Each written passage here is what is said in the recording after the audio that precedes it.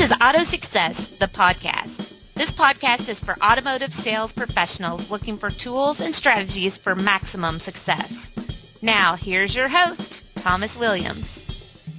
Today on Auto Success, the podcast, we're speaking with Marsh Bice, sales manager of Mark Dodge Chrysler Jeep.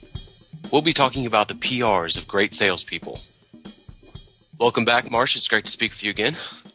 Thank you, Thomas. Glad to be here. What are the three PRs of great salespeople, and in general, how do they separate the great from the average?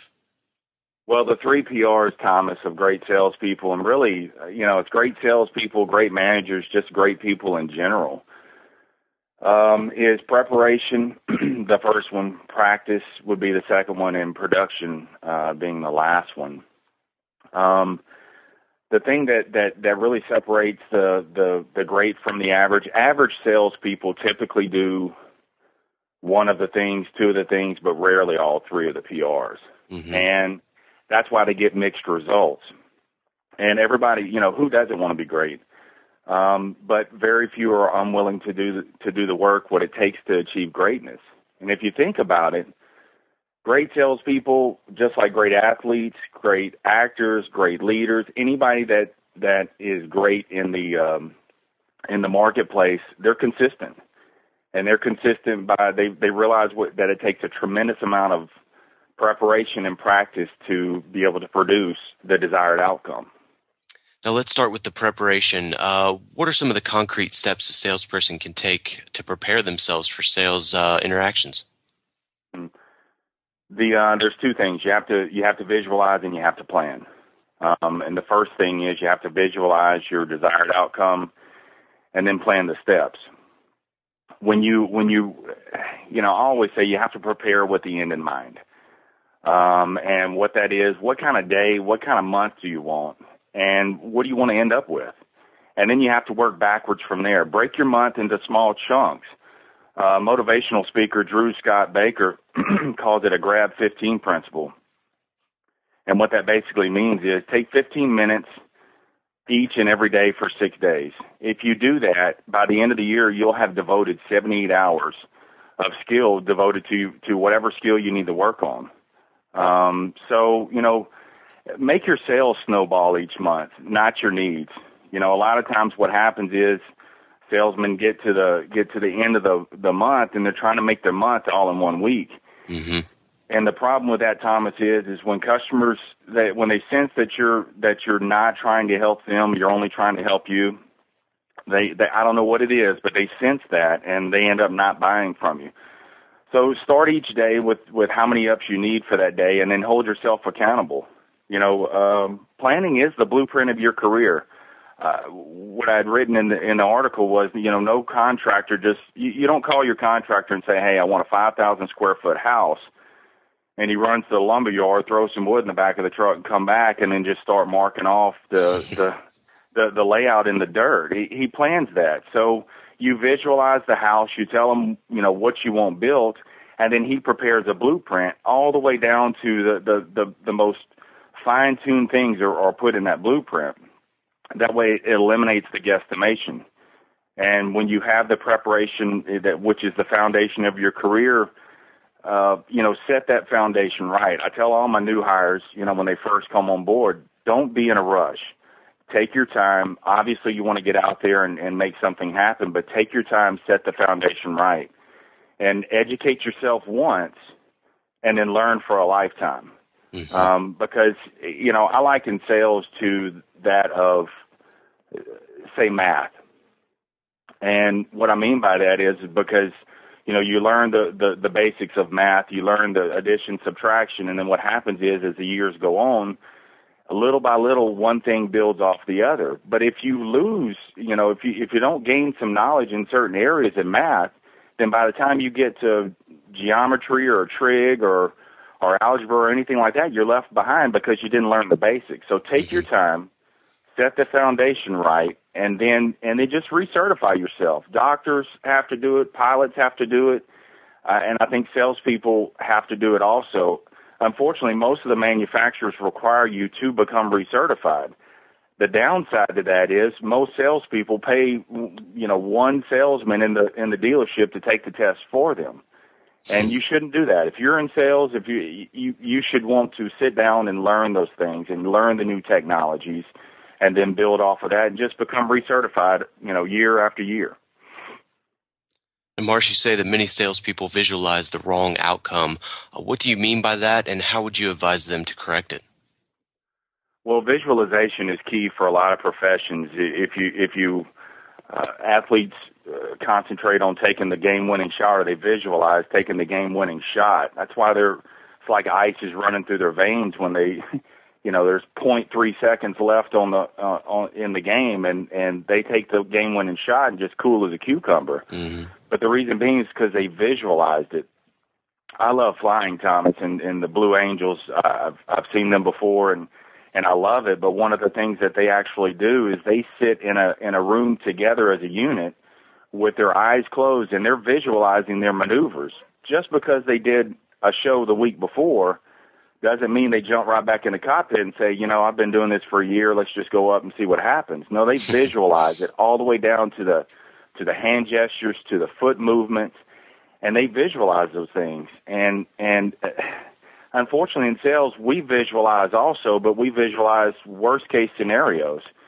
Instead of holy cow moments, we size up a customer. Just like a customer sizes us up as soon as they pull up on the lot, we size them up, and immediately we visualize whether we have a deal or not, what they're wearing, what their trade is, whatever, and we visualize those things. So the key to it is to trick yourself. You have to rewire your visualization, and I think 3 methods is to become deaf, dumb, and blind. And let me explain what those 3 things are. You never think in sales that you should be deaf, dumb, and blind, but the first thing, like to be deaf to negativity. There's nothing worse in the world, Thomas, than to as soon you've just spent 2 hours with a customer and then the deal didn't go through, and who's the first person that runs up to you? It's another salesperson. Mm-hmm. And there's nothing worse in the world than to sit there and have to rehash the last 2 hours. All it's going to do is stir up the negative emotions. So my thing is, be deaf to the negativity. Stay away from those kind of things. Just tell your partner, hey man, it didn't work.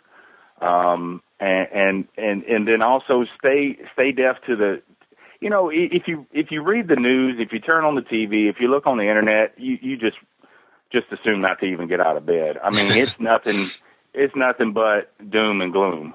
Mm-hmm. And stay deaf to those things. I stopped years ago. I stopped watching the news, and the reason why I did that is because it just puts you in a bad place. And then what happens is you just start you attract success or you attract negativity. And I think what you should do is just leave those things alone. The second thing would, of methods to correct it would be to become dumb to logic and be an expert in emotion. If you think about it, sales is nothing but it's an emotional decision followed up by logic. And what happens is, and when you're new, you have that. You have nothing but emotion because you don't know enough about the business.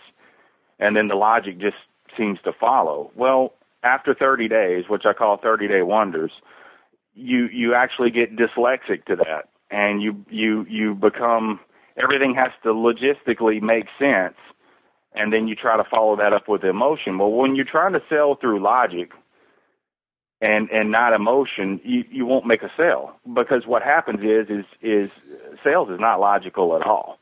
I mean, customers trade in a car based on color. They trade in a car because it needs new tires. I mean, if you logically think about it, it wouldn't even make sense to even trade something in or even do a deal. And so what I say is be dumb to the logic. Don't worry about why it is. Just enjoy the emotional aspect and sell that emotion. Sell the sizzle, not the steak, we've always heard. Mm-hmm. And just create that emotion, and that will in turn create more deals for you. And then the third thing is, we had deaf, dumb, and then the third thing would be blind. Be blind to your past deal, your past customer, your past month. Learn to move forward. It is what it is. And, there's a reason. If you sit in the car, there's a reason why your rearview mirror is smaller than your windshield.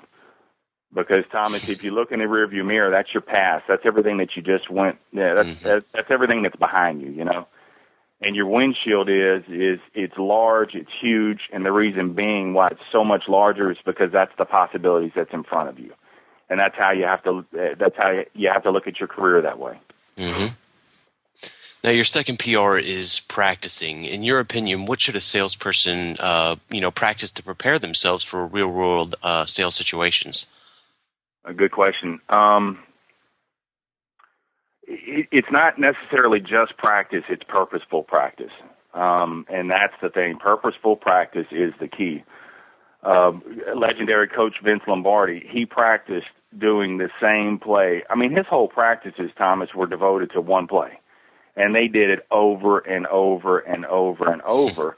And the sad thing is, even the opponents that they played knew what the play was. But, Coach Lombardi, he challenged anybody just to stop it. He became purposeful in what he needed to work on. And they just pounded it and pounded it and pounded it until they were just, you couldn't stop it, no matter, even if you knew where it was going. You take Jerry Rice, who's undersized and overlooked. He was purposeful in all he did, and he prepared thoroughly. He practiced thoroughly, and then that coincided and gave him great production, gave him a first-round ballot into the Hall of Fame. So, we normally practice the things that we're good at. That's our comfort zone, and there's three zones. There's a comfort zone, there's a learning zone, and then there's a panic zone, and we tend to one extreme or the other. We're either in the comfort zone because that's the thing that's familiar. We don't have to stretch. We don't have to go any further. So, we stay right in there. But the problem is you're not learning anything. And in sales, we go from comfort to panic. And the panic is the end of the month. I got to make my month all in one day, all in 1 week, and we lose that learning. So my suggestion is practice your Achilles heel of your career, whatever your weak spots are. Whether it's a walk around, well, if you're not doing a good walk around, you need to get with somebody who can show you how to do a good walk around. Right. You need to know the product knowledge. If you're not good at working the phone, learn your phone skills, negotiating skills. There's a myriad of things that you can work on, but whatever your Achilles heel, that's the thing you need to focus on. Call your competitors. See how they handle a sales call. When I go out of town, I show up on other people's lots. Now, I don't spend a lot of time with them because I know time is money, but right. The other thing, too, I want to see how because I can get some good tools from there. Mm-hmm. So show up on your competitors' lot, see how they actually up you, how they handle the sales situation, and go from there. And there's a lot of time people say, well, you know what, Thomas, it's expensive. I don't have the money. I'm just starting out. Well, thanks to the internet, with YouTube, with Auto Success, with Dealer Elite, there's all kind of things out there on the internet that you can tap into and really begin honing your skills. Now, Marsh, your final PR is production. What kind of goals should a salesperson set for him or herself, to realistically measure their success? And what are some of the mistakes that sales professionals make, at this step? Yeah. Well, Thomas, whatever you track, you can improve. I say no track equals lack. Set desired sales, just for example. Set a desired sales for the month. And an easy way to figure that out, a lot of times guys say, well, you know what, I want to sell 15 cars this month. Well, do you know how many people you need to catch every single day? That's the production side of it. And so, set your whatever your desired sales is. If it's 15 for the month, divide that by your closing percentage. So if you're closing 30% of your customers, divide 15 by 30%, not 0.30. You do it 15 divided by 30%, and that will give you your required ups for the entire month. Mm-hmm. And then however many days that you're working for that month, divide that by your working days, and that'll tell you each and every day how many customers that you need to be waiting on. And that's an example, Thomas, of breaking into small numbers. Some of the mistakes salespeople make is they just don't do anything. It seems the sales is very deceiving. there's a lot of it, or there's a lot of preparation that goes into it, and there's a lot of things that people overlook, and a lot of times what happens is veterans, even green peas and veterans, I should say, everything seems so overwhelming that they end up just not doing anything. You know, we've heard the Pareto principle of the 80-20 rule. Well, in sales, you know, I think it's 20% of the salespeople produce 80% of the results of the store. Well, the way I look at it is the 80-20 rule is showing up is 80% of it. It's what you do, Thomas, with the other 20% once you get there. Mm-hmm. And that's the most important part. And what one idea would you like our listeners to take with them today, Marsh? This is a unique time in all of our careers. You know, we didn't go through a recession. We went through a reset, RESET-TION. It's a reset button. And right now, Thomas, you get to do it all over again. We get a big reset button. If you've been in this industry for a while and you're fortunate to still be standing, guess what? This is an opportunity where, you know what, the canvas is or the slate is wiped clean. You get a brand new canvas and get to start your painting all over again. So look at today, Thomas, as a new beginning. It's a fresh start, and it begins with that spark. It takes a spark to light a fire, but you know what? A spark will not happen if you don't have action. So you have to start doing something. And my suggestion would be, don't wait until Monday. Start now. While the embers are stoked, whatever has created that spark, the opportunity is before us is going to be great. And I'm encouraged as far as what's coming down the pipeline, but we've got to be ready. We can't see the results and then, or see our desired outcome and then start playing the part. Do it now. Start with the small things, create the spark, and it will lead to a huge fire. Always some great information, Marsh. We appreciate your time. Thank you. Our guest today has been Marsh Bice, sales manager of Mark Dodge Chrysler Jeep. For more information about his dealership, visit www.markdodge.net. Thanks for listening to the Auto Success Podcast. For more information about Auto Success Magazine, log on to autosuccessonline.com. If you have any questions, comments, or suggestions about this show or future shows, email us at podcast@autosuccessonline.com. Now make it a successful day.